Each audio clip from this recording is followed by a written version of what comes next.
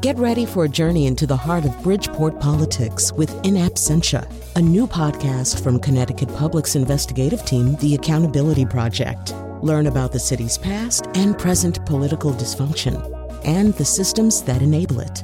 Tune in wherever you get your podcasts. Funding provided by Gregory Melville and Susan Fox and Kathleen Bromage.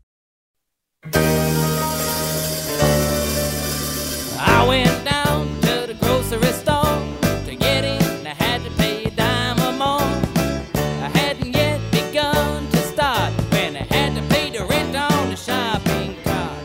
Deedly-dum, deedly-dum, deedly-dum-lee-dum.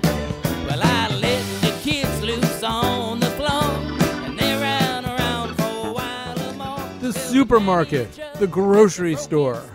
That's what we're going to talk about today. In Don DeLillo's novel White Noise, the supermarket is this incredibly important place. There's a character named Murray who's a visiting lecturer who talks about it as a gateway or pathway to spiritually charged levels of consciousness. All the colors and numbers and everything that you find there.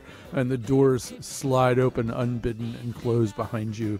We like the supermarket. I find the supermarket exciting to visit because quite a bit of effort has been put into arranging products, designing packaging in a way that is meant to excite me, and I am duly excited. And now I can't go, or it's very difficult to go. It's a perilous undertaking to go. So what do you do? And I was thinking about this while reading an article by Anne Maloney, a food reporter and editor at the Washington Post.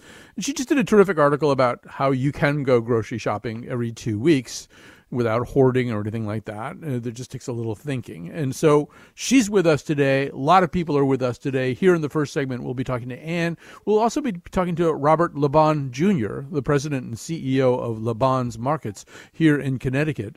They are the first markets in America, I believe, to institute temperature checks for customers. But they've got also done a lot of thinking about this situation we're in. So we're going to start there. In the second segment, we'll be talking to an expert on how viruses survive on surfaces, whether you have to be kind of worried about packages, and if so, how worried you have to be. And then at the end of the show, we'll have to talk about toilet paper, because obviously somehow or other toilet paper is some kind of apex of the whole problem of getting things that you want. But we're going to begin with, as I said, Anne Maloney and Robert Laban Jr. Why don't we start with Robert Laban Jr.? First of all, welcome to our show. Hello, Colin.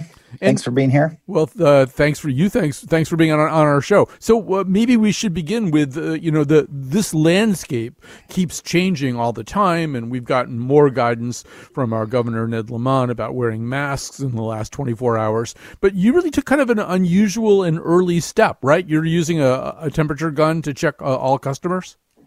It was actually back in March. My wife is currently working in the ICU, so when she told me that the hospital was taking her temperature every day, I said, well, if that's an essential business, so are we, with the 30,000 transactions a week, so why not us? So I would have started it in the end of March if I could have gotten the equipment, but it took about 10 days. So we're about 2 weeks now. We've been taking temperature checks, and I think 98, 99% of the customers are happy that we're doing it. There's a few people that think we're violating their civil rights or ADA, or it's a HIPAA law violation. But my whole thing every day when I wake up is I want to keep my people, their families, and my customers safe. And you are also going to add a mask requirement, right? Starting Monday. I was waiting for, I just literally got them in last night, 5,000 masks. So as of Monday or even sooner, customers are going to be required to have a mask. If they don't have one, they can buy one for $1 just on the honor system when they check out. If they're unemployed and not working, then the masks are free. It just, again, want to keep all our people safe. We have no one sick, and I want to stay that way. All right, so now let's also talk. Let's bring Anne into the conversation. I want both of you to talk about this. But once people get their mask and they have their temperature checked and they walk into Laban's or any other grocery store or supermarket, Anne, one of your basic arguments is that's not the time to start thinking about what you're going to get, right? The time to do that was a lot earlier? Right, exactly. The days when you could wander into the store and stroll aisle to aisle and think about, what do I feel like eating today? I think you really need to leave that thinking at home and come with a plan. And of course, you have to be flexible, because I'm sure, Bob will tell you, you might come with a plan and that whatever you were planning to eat is not available. That does happen right now. There are certain products that aren't available. So you need to be flexible. But basically, if you can plan your meals for a couple of weeks and make yourself a good grocery list, you've got a leg up on getting everything you need quickly, getting in and getting out. And that should be your goal at this point. This is, I too love to go to the grocery store. I would go maybe 3-4 times a week. Now I'm trying to go once a week or even once every week and a half or so. I haven't quite made it all the way to 2 weeks yet. That is my goal. And another thing you recommend is, before you even do that, figure out what you actually do have in your house. What's in your refrigerator? What's in your freezer? What are in your pantry shelves? That is an absolute, everyone should do that anyway, but right now, it's a great idea. Literally go through your cabinets. And if you want to make yourself a list, you can make it on your computer, or you can just make it on a piece of paper, and literally go through all your dry ingredients, your canned goods, your condiments, all the things that you have on hand, and then look in your freezer and look in your refrigerator and look at all of that first and see what could you make with that, because you might be surprised. I have had readers tell me that they've gone into their pantries and found 8 and 10 and 12-year-old products. There are things, everyone's different. Some people, have small homes and don't have a lot of food. Some people also maybe don't have a lot of money to buy a lot of food, and I get that. But there are many, many people who have a lot of really good food, long-lasting food in their house right now that they could eat. And also, once you know what you have, then you can start building recipes around that and deciding what it is you want to do. So yes, do a really good inventory and understand what you've got. And then make a list of what are the essentials that you have to have, or what do you need that you really don't have that you absolutely have to have. Do that first. So let's go over to Bob LeBon. You've seen a lot of people shop for groceries in your lifetime. And these days, what you probably want especially, not that you're anxious to get rid of your customers, but you would like to get them in the market, shop efficiently, and get out of the market. You're trying to minimize the number of people who are in there. So what do people do right and what do people do wrong, Bob? Well, it's still mind-boggling to me. We have a large concentration of senior customers, people over 70, I would say, and it's hard to change habits. And I'm still shocked at seeing these people that have coming in 3-4 times a week. So I would hope that family members would reach out, or neighbors, to shop for those so they can stay home, because I think it's just hard to break habits. I had to threaten my own parents that I would take their cars away if they didn't stay hunkered down. They're both in their 80s. So I think, like Ann said, being prepared, because you're probably not going to find either the cereal or the orange juice or the kind of milk that you like. And I just think people need to realize this could be on for months. These shortages in production are going to happen, and it's not going to go away anytime soon. So have your list and be flexible. And if you have a plan, a lot of our customers know our store. They know which aisle their items are in. So, with the arrows up and down, try to be efficient. Just go aisle 1, 2, 3 instead of the zigzagging like they used to in the past. Right. Bob, do you have Instacart type shoppers, people who are doing shopping for other people in your store?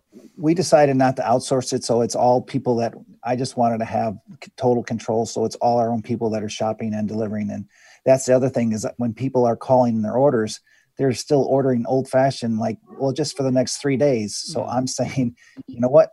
We're 5 to 7 days out on reserving spots for shopping. So why don't you order for a week to 10 days versus for the next 2 to 3?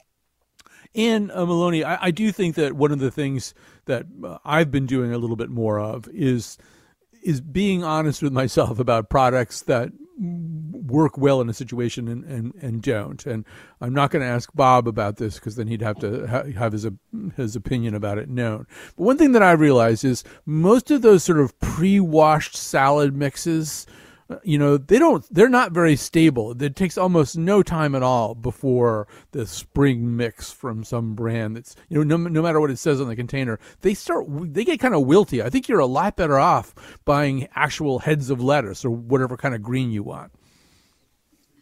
That's really true. If if you're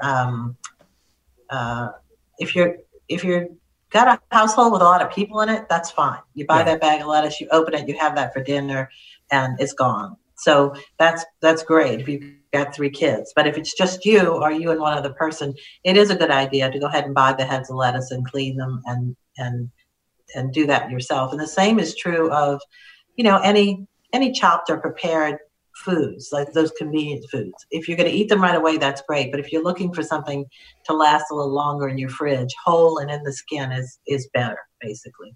And also that's true of other products too. I mean, you want long-lasting products that are nutritious and have a long shelf life. Whole wheat pastas, brown rice, things like that are that are going to last a long time in the pantry as well. Right. One of the things that I've done, well, I should mention, we have Bob Laban here. There are 4 Laban's markets, I believe, in Watertown, Woodbury, Salisbury, and Prospect. So we're talking about the northwest of the state. Bob, I should ask you this. There's one reads now of the idea that there might be some kind of meat shortage. There are obviously notably some meat packing facilities that have had to close because they have employee illnesses. Is this something that you're worried about or that we should be worried about? I think there is going to be a shortage of products again. With the Smithfield plant in North Dakota being the largest production facility in the country, and 5% of all the pork in the U.S. Goes through that plant. So with that plant closed, you're going to see shortages in pork. And Tyson has also had to close plants for chicken processing. So I think, and again, what happens is everything gets backed up. So from the farmer that is actually breeding the pork and breeding the chickens, they're stopping the breeding process because they know if the plant down the road, 3 weeks or 3 months, whatever, depending on the protein, can't process that animal, they're not going to get paid. So this is going to really take a hit in the industry for really months, could go into the fall. Obviously, in that it is something that people are concerned about and worried about. But one of the things that you advise against is overstocking, just because you're maybe a little bit worried about the supply problem that Bob just described. It's probably a bad idea to buy some insane number of pork chops and freeze them. I agree. I think we all have to use caution and just be patient and buy what you need for as Ann said, the next week, ideally up to 2 weeks. But if you start buying more than that, you're going to take away from somebody else. So if we just can remain calm, I think we'll still be able to maintain. We may not have the specialty cuts of Purdue items, a lot of prepared items in these large companies. I think it's going to be back to basics, which I don't think is a bad thing. Having grown up, 52 years ago, there was whole milk in quarts, half gallons, and gallons, and that's it. That was your choice. Now we have 250 choices of kinds of milk, and maybe less is more in the future.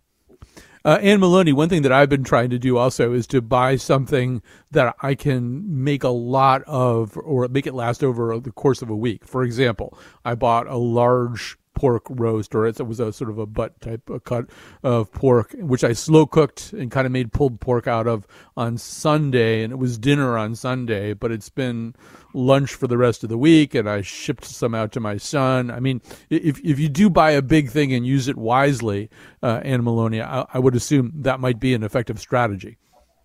Yeah, and you should get enough to feed your family for a couple of weeks. That's great. And if you have room in your freezer and you have the money to buy it, there's nothing wrong with getting a few extra packages of meat or fish or whatever it is that you want that you can freeze. That's a great idea. And the other thing that I did was I made a huge vat of vegetarian tomato sauce, and you can use that in a just so many different ways, so many different recipes you can use tomato sauce in. You can make something as simple as shakshuka, and then you can turn it around and put it on a little penne pasta with Parmesan and whatever else you might have, frozen peas, and have dinner. So think about some big pot things that you can make, especially if you go to the grocery and you had a plan and that looks like it's not going to work, but maybe you see canned tomatoes. Go home and make yourself a big portion of that, freeze it in small packages, date it, put the number of ounces on it. Another great thing to make is a big pot of your favorite beans. and then freeze those in portions. And then you can take those, you can make tacos out of them. You can eat them over rice. You can make salads out of them. You can do all sorts of things with them. So I think that's a really excellent idea. And let's face it, if we're cooking for ourselves 3 meals a day, 7 days a week, and we used to go out, sometimes we get tired of cooking. So sometimes you're going to want to grab something out of the freezer that you've made, heat it up and eat it. Even if you have time on your hands, you might just not feel like cooking if you've been cooking every day, especially if you're not used to it. I want to go back to a point Bob made about some of the people who are there 3 or 4 times a week, especially some of the older customers. One thing that we can all do is, if you know somebody and you're going to the grocery store, you're making one of your ideally rare trips to the grocery store during this time, you could just ask, is there one thing or 2 things that you need? Some other members of our family were nice enough to know I make lattes for my coffee, and I was running out of milk, and so 2 half gallons of milk appeared here. That was kind of all we really needed as an emergency. So one thing that you can do anyway is, if you can do like little things for other people, pick up little things for other people. Thanks, by the way, Hope and Jamie, for the milk. But Bob, we should say a little bit about the people that you have working there. You've got cashiers and shelf stockers, and this. I'm sitting home doing my job at home. They can't do that. And I'm sure as a CEO, there's some things you'd like to say anyway about your employees, the position they're in, and maybe how we should be treating them. Oh, they are really, again, having seen the medical side with my wife, in the hospital as an ICU nurse right now, we're the same thing, just on the retail side. We aren't wearing a lot of PPE. I gave all my employees masks over 2 weeks ago, and made it mandatory. So I just wish people would be patient and get used to this is going to be the new norm for the foreseeable future. So have patience. And I think, again, 98% of the customers are. There's a few people that, why don't you have my flavor of, oatmeal or whatever. And, that is going to continue. So get used to it. But really practice the social distancing. Don't crowd. When they're putting up produce, don't reach over their shoulder to grab something. So it's just common courtesy and respect. I think if we all could do that, because we are in this for the long haul. And I keep telling my people, that's why we're closed on Sundays, just to give our people a break. It's not about, maximizing the business. It's about saying, are we getting the necessary rest? And you know what, let's take a day off. And we're all doing now. This will be our 4th Sunday that we've been closed. And I think they really appreciate it. In addition to giving them $2 an hour for every hour they worked, and an extra 10%, so they're getting 30% off their groceries while this whole thing is going on. That is great. I just want to say, because there's nobody right here on the show who can speak up for them, but the people who are doing the kind of Instacart shopping and some of the other grocery stores, they're in also a very tough position where, in order to make their ends meet, they're having to, I would be nervous about doing one grocery shopping trip a week. I would take lots of precautions. They're doing a lot of those trips every day, and it's more difficult for them now because the apps are overloaded. The computer part of their job is often crashing. Obviously, if you're standing there in an aisle looking for 10 minutes at different cake mixes, and they need to get something that somebody else has on their list, I mean, you should maybe also, it's another reason you want to maybe go through the store fast, but that's a whole other class of kind of endangered employees, people who are trying to do this job that, those of us who are in the older segment of society really want. Hey, Ann Maloney, any other important tips that we haven't mentioned so far, things that people should think about as they make that plan? Well, one of the things that we just have had a lot of conversations with readers about recently is embracing substitutions, just what Bob is saying. Okay, you go in there and they don't have fresh basil, but you see fresh sage, or whatever it is that you went looking for. Try to think about what you could sub out for that item. And it takes a little bit of practice, but there are books you can buy. There's a food substitution Bible. You can search on the internet for this. We have a story up on our site. Assess the situation, figure out, what does this thing do in the recipe, and do I have something else that could do that? Lemon juice and pickle brine instead of vinegar. for example, just things like that. And, you think about the function of the ingredient, what it's doing in the recipe, and then, relax a little bit with recipes. Some of them you have to follow them to the letter of the law. If it's baking, something is weighed and it's got to be really precise. Most other recipes, use them as guidance and as suggestions and experiment a little bit with it. You don't want to go crazy because you don't want to waste anything, but you have a lot more flexibility than you might think, and try to relax into that. And also just relax that you might not get the thing you're craving. You might not be able to satisfy every craving right now, but you will get nutritious food and you'll feed your family. And that's what's most important. Right. Bob, that gets back to the thing that you were saying before about milk. I mean, we've now grown accustomed to looking at recipes that tell us to go get some pink Himalayan salt, which, really actually does taste pretty much like salt. But there's this, our expectations have gotten kind of crazy about what sort of products there would be out there and whether we would need them. I mean, this week, the latest list is 1,000 items that have been permanently discontinued until further notice. And these are not just off-the-wall brands. These are Bounty, Charmin, Tide, Bush Beans, Mott's applesauce. I mean, these are key items, and it keeps growing every week. So, again, be patient, be creative. And I think when you're buying, instead of buying 3 potatoes, buy a 5-pound bag. Again, as Ann said, think for the long term. And I just still think there's a high percentage of people thinking, well, this is going to be over by May 1st. And I would get used to this new routine and adapt and make it easier for your family. And again, just be patient. And I think anything that you could say along the thank you would be great, because our people are working a lot of overtime and they're tired and they're pressured. So I really appreciate my 420 people that are working hard and trying to stay safe and keep our customers safe. All right, that's Robert Laban Jr., President and CEO of Laban's Markets. There's 4 of them in northwestern Connecticut, more or less. Ann Maloney is food reporter and editor at the Washington Post. You really should be reading her coverage. It's super useful. And speaking of useful, you probably have some anxieties about packages of things. You come home with a box of things or something gets delivered to your door. Can you touch it? What happens if you touch it? Can you transfer the coronavirus to you? We're going to explain, or I'm not going to explain. Somebody who knows is going to explain after this. They got those things I like to eat. Oh yeah. Down at the grocery store I got enough for a box of cream of wheat. Oh yeah. Don't you know I'd rather have a pound or two. All right, we are back. So, a lot of us have managed to I haven't been to the grocery store in a really long time, like more than 30 days.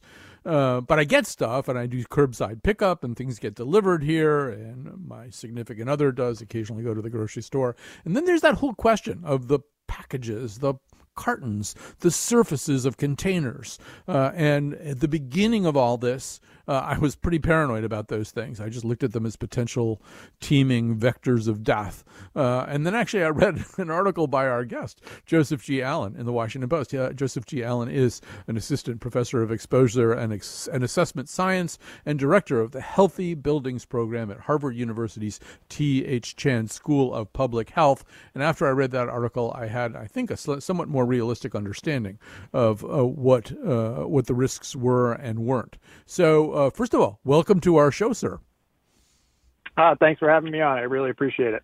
So a lot of this, I do think, for those of us who read a lot of stuff, some of the early paranoia or concern arose in particular from a medical journal article that talked about the virus being detectable on various kinds of surfaces, metal, plastic, etc., for X amount of time.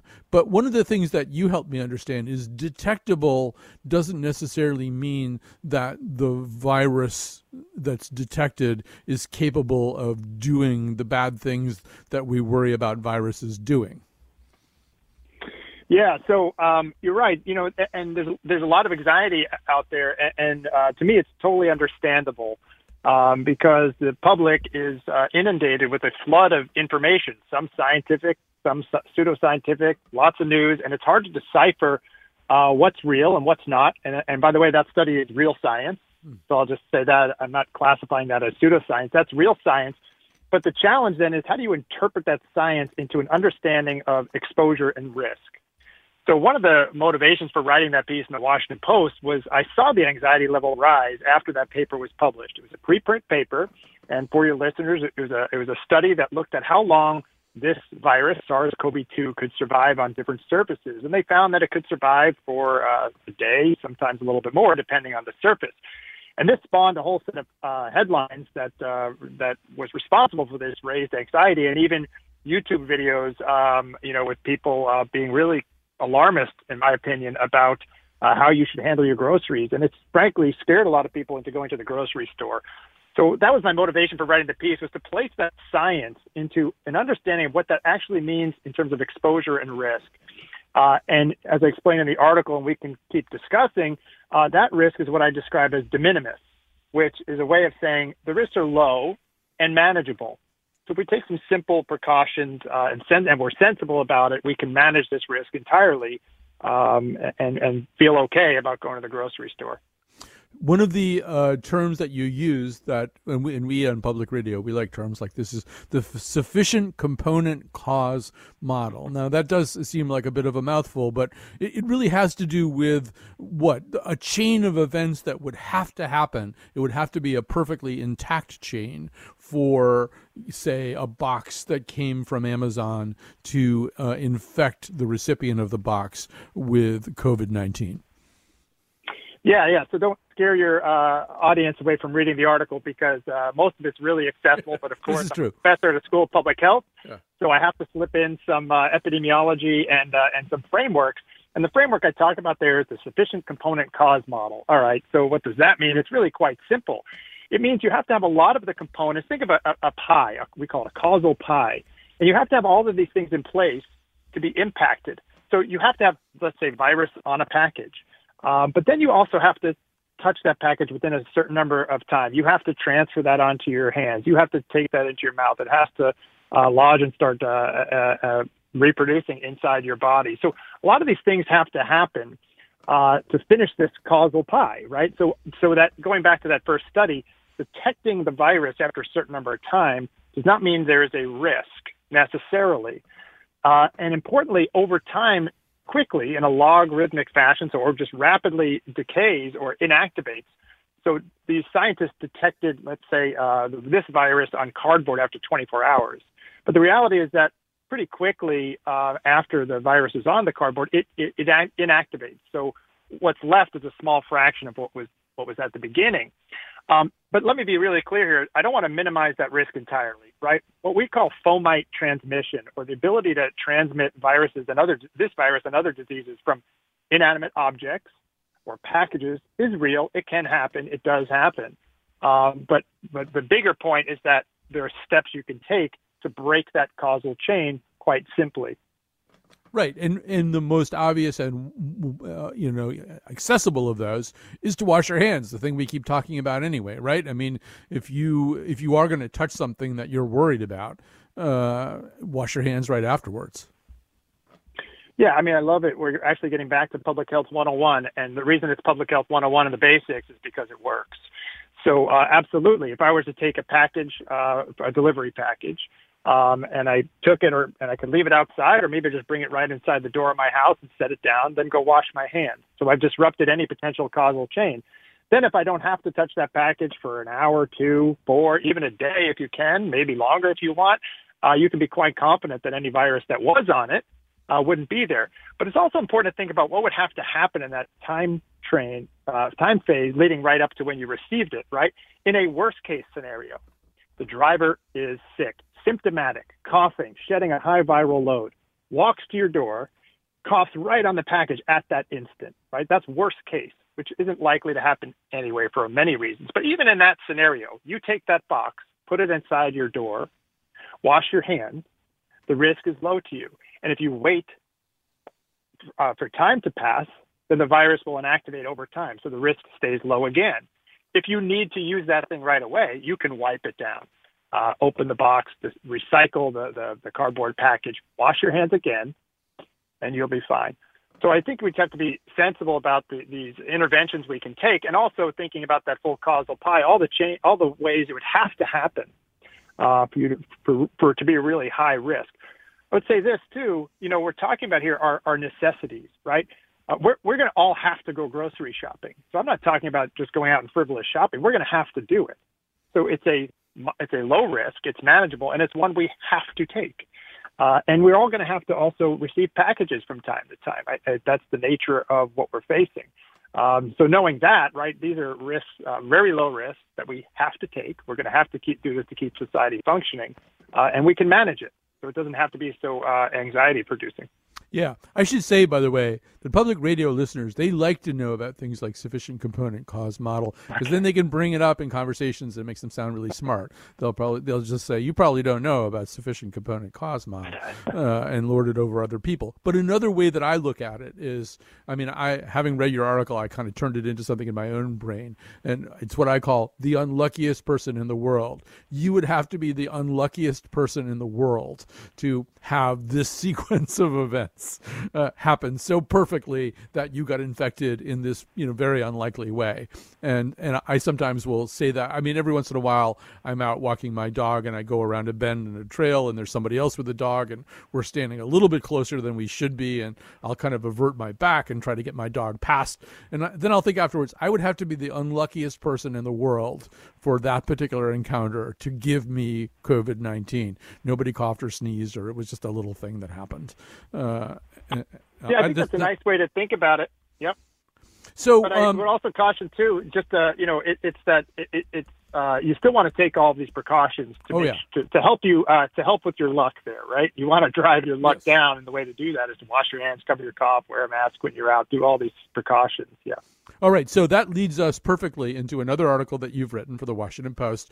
And here in Connecticut, we've gone kind of up a notch or two in terms of the guidelines bordering on requirements to wear masks. Our governor now is basically saying, if you're going to be anywhere where you're going to maybe be somewhat close to other human beings, he would like us to wear masks. So one thing that I discovered reading your article is that although I do have a mask, and it's a mask that I'm very proud of, it's not exactly the right kind of mask, and maybe we'll start there. You say that the ideal mask has two straps on it, one and they go kind of around the back of your head, right? Well, yeah, but maybe we should talk about why masks. Let's start there. What kind? Good idea. Because there's many different options, but. And again, the motivation for writing that article was I saw this public health intervention tool, mask wearing, and I saw a lot of hesitancy and quite honestly some misinformed guidance out there on masks. And I wrote this piece ahead of the CDC guidance to make the case, what I see a fourfold benefit of mask wearing for the public, and quickly and simply, and I'm happy to dive into these deeper. But the first is if you're infectious, it protects you from infecting others because it'll catch large droplets as you talk, cough, sneeze, right?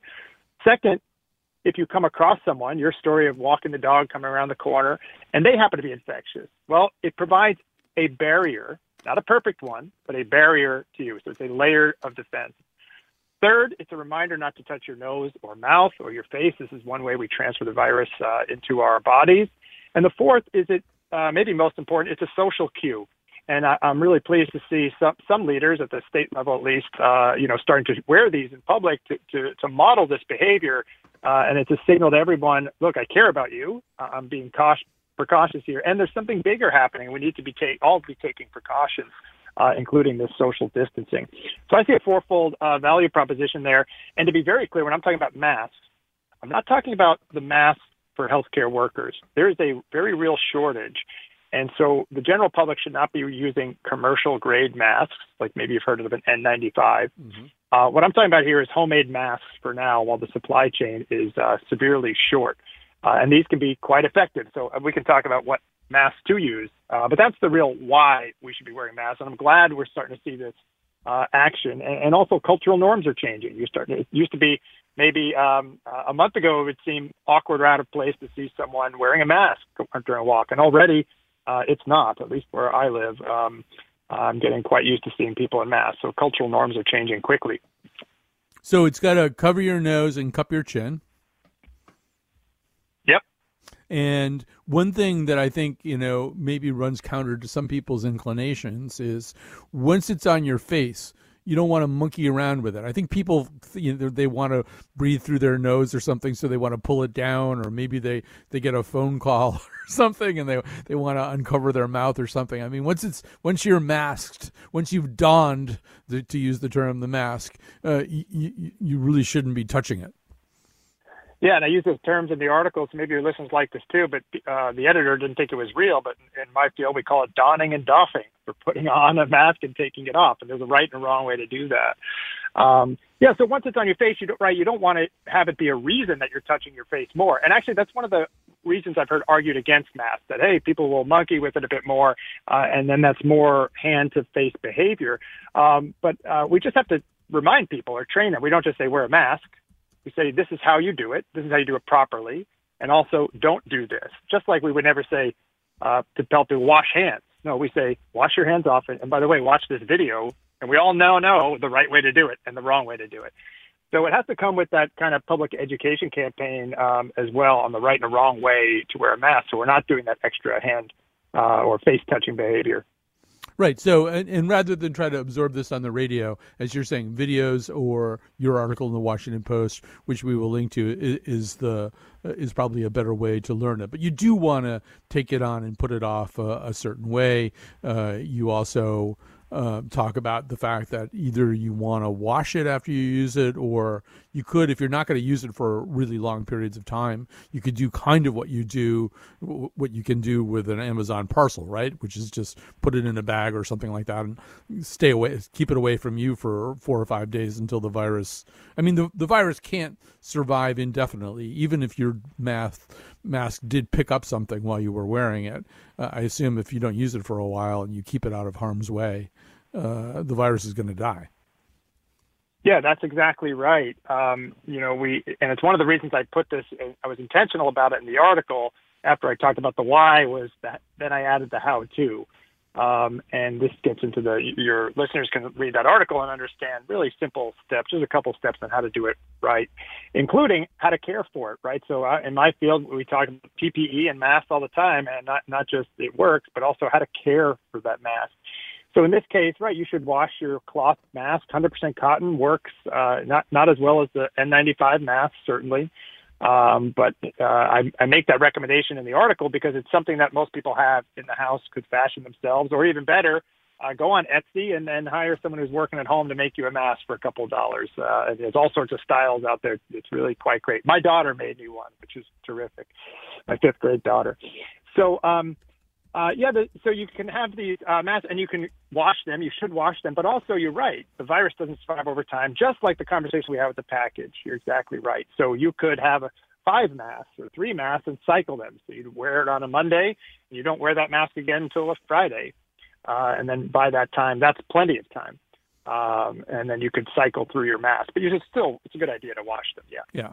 All right, so we're going to stop there. Although what I would say, which has been so great, actually, about both segments that we've done here so far, people really do get worried, and the tension takes a lot out of you, and you get more tired faster because you're so concerned walking into a grocery store or doing something else. And just knowing what vigilance actually is, what constitutes best practices, and also what constitutes real risk may help some people calm down a little bit, because life is just very hard to live. It's hard to live life these days. There are so many ancillary worries, some of which are very warranted and some of which maybe not so much. Thanks so much to Joseph G. Allen, Assistant Professor of Exposure and Assessment Science and Director of the Healthy Buildings Program at Harvard University's T.H. Chan School of Public Health.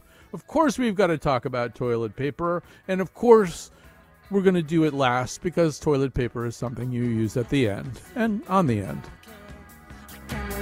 I came in here for a special offer, guaranteed personality. I wasn't born so much as I fell out. Nobody seemed to notice me. We had a hedge back home in the suburbs. All right, time to say some thank yous and dish out some credit. Kat Pastor is there in the studio. Apropos of our coming conversation, she has access to institutionally purchased toilet paper while the rest of us aren't using it. I'm guessing she has as much toilet paper as she could possibly want there in the building. But otherwise, it's like the only advantage I can think of to what she's doing, which is putting herself in the WNPR studios so the rest of us don't have to. Thanks, Kat. Thanks to Jonathan McPants. He's the guy who produced the show, and behind the scenes, senior producer Betsy Kaplan, Katie Tolarski, the big boss, and the even bigger boss, Tim Rasmussen. Thanks to all of you and our tech people, Gina Matruda and Joe Koss as well. All right, it's toilet paper time. I did not see this coming, although apparently I should have. It's time to talk about it, and a lot of theories have been put out, including our friend Henry Alford, who just took the whole thing back to Sigmund Freud.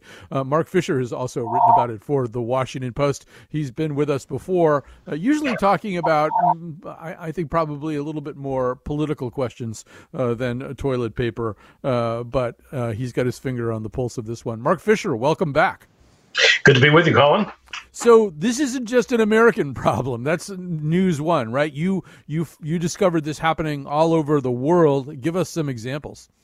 Well, we haven't quite gotten to this point yet, but down in Australia, they're actually using toilet paper rolls as currency. You can go into a cafe and get a latte for 3 rolls. So you can do the math on what, a couple of steaks might cost. But it really is a shortage in many parts of the world right now where toilet paper is the primary product used for that purpose. We have to say that Americans are kind of in the minority around the world, because in much of the world people use bidets and water in other forms to do their cleaning. And we are, however, quite addicted to toilet paper, and particularly to the soft stuff. All those years of marketing have really sunk in. Yeah, so the way that this has kind of affected the industry is incredible, right? I mean, the jump is in purchasing over about 4 weeks in March was what? Effectively a doubling of what we ordinarily buy? Yes, exactly. So some of this is simple hoarding. When people realized they were going to be home for a long time, they wanted to stock up. And we see this all the time with snowstorms and hurricanes. The holy trinity of hoarding is milk, bread, and toilet paper. Not quite sure why toilet paper fits in there with milk and bread, but it does make people feel more comfortable to have that ready supply at home. In this case, however, it's not like a storm. It's not localized. It's nationwide. So the demand has been through the roof. And the other factor, as you mentioned at the top, was that there is a different kind of toilet paper out there that's sitting in all of our offices and factories and schools and restaurants, and it's not being used because we're not going to those places. So there's a real mismatch between what's available at the grocery store, which is nothing, and what's available sitting out there for institutional use, which is a lot, but there's no way to get it to the grocery stores. It's made by different companies. It's made in different factories. It's distributed through different channels. It's even packaged differently. Those institutions buy it in giant, bulky packages that you wouldn't buy at a supermarket and that they couldn't handle. So it's presented some real difficulties for the industry. Right. This is the problem that's not limited to toilet paper, too, that institutional buying and packaging is different. I mean, institutional buying of, say, eggs is a 72-egg package. That's kind of the low count that you start with. And so these things, with the toilet paper, not only is it not easily accommodating for grocery stores, it probably doesn't have the right barcode or anything like that for the scanner, right? Exactly. It doesn't have a barcode at all. And so the industry has been trying to get their hands on around this issue. And what they've done is they've made a deal between the grocery stores and the distributors to actually put those little stickers that you see on pieces of fruit, put those coded stickers on each roll so that they can be sold. Those big institutional packages can be broken down and sold piecemeal. And the supermarket computer systems will know what to do with it, because grocery store stocking is a highly automated area these days, and without that barcode, things don't go anywhere. You know, you were saying before there's milk and eggs, which seem vital to the sustaining of life. I mean, milk and bread. I always think milk, bread, and eggs Because I think people secretly want to make French toast when there's a snowstorm. But then eventually, after they eat the French toast, they're going to have to go to the bathroom, and then they're going to have to wipe their butts. And so somehow or other, toilet paper has crept into this area of other kinds of things, and you deal with various theorists who've thought a lot about this. There's just something deeply personal about toilet paper that there isn't about, say, paper towels. Yeah, it's really a personal security issue, and we can make fun of it, but when people don't have it or think they're not going to have it, it can be highly unsettling. And in a situation like this, where most of us have a feeling of not being totally in control and not having our usual sense of security, every little thing that allows us to control one aspect of our life helps with mental health. And so toilet paper may seem ridiculous, but it is actually important to people. And there's also a bit of just good old American marketing involved in this. In other countries, people are accustomed to using rougher stuff. They're accustomed to using other methods to clean themselves. But we have grown accustomed to, the Charmin Mega Ultra Strong and the Cottonelle Ultra Comfort Care. I mean, you just listening to the names of these products, you get the sense of just how much personal comfort and sensibility is involved with this. And so even the switch over to that scratchy single ply stuff that you have at the office is unsettling for a lot of people. One thing that I found a little bit reassuring, I mean, your piece has all kinds of very fascinating stuff in it, including a very complicated mathematical study of how people react in institutional settings where there's one of those dispensers that has two side-by-side rolls of toilet paper, and one of them has more and one of them has less, and certain people try to use up the one that has less, and other people gravitate to the presumably fresher one that has more. There's a ton of really interesting stuff in your piece, but we are dealing with this situation where A, there's a certain amount of panic buying / hoarding going on, and B, there really is a supply problem because people can't get to some of the toilet paper that they ordinarily would have access to for all the reasons that we've detailed. I was gratified to see your article start with descriptions of people deciding kind of at the last minute that they really shouldn't take as much toilet paper as they can fit into their Honda. Yeah, I talked to a checkout guy at a supermarket in Asheville, North Carolina, who said that while there was a lot of hoarding and people would come down his aisle with giant stocks of stuff, and that was sort of disappointing, he was actually he actually came to admire a lot of people who came to his cash register with a whole bunch of TP and then said, you know what, I'm going to put this back because there are other people who need it. And he saw this again and again, and he let them take the time and go back to aisle 14 and put their stuff back on the shelf. And it just a little sign that there is some humanity left, and that this is not just a dog-eat-dog kind of situation, even though we're all stressed out. Right. And it's worth saying, I mean, who knows whether we will reach people's consciences with this. But, I mean, if you're at the grocery store, buy as much toilet paper as you think you need for a week or two. But, I mean, you're just going to make the problem worse if you see this as your opportunity to engage in the kind of behavior that caused you to have toilet paper anxiety in the first place. Right. We're asking people to be fair and good to their neighbor, and the industry keeps saying more is on the way. Well, that's not quite true. That's a little bit overblown because given the way our economy is structured with all this just-in-time production that we've moved to in recent years, there are no giant warehouses full of toilet paper. And the factories are equipped to be basically putting out what they were putting out already. They can only move that at the margins by adding shifts and hours. So the logistical problem of getting the TP out to people is going to take quite a while to fix. We're talking probably months rather than weeks. So Mark Fisher, we do have to stop there. Mark Fisher, who writes about this from the Washington Post. The show's over. We're out of time. Usually we talk to Mark Fisher about Donald Trump. Today we're talking to him about toilet paper. Draw your own conclusions. And we will be back tomorrow with The Nose.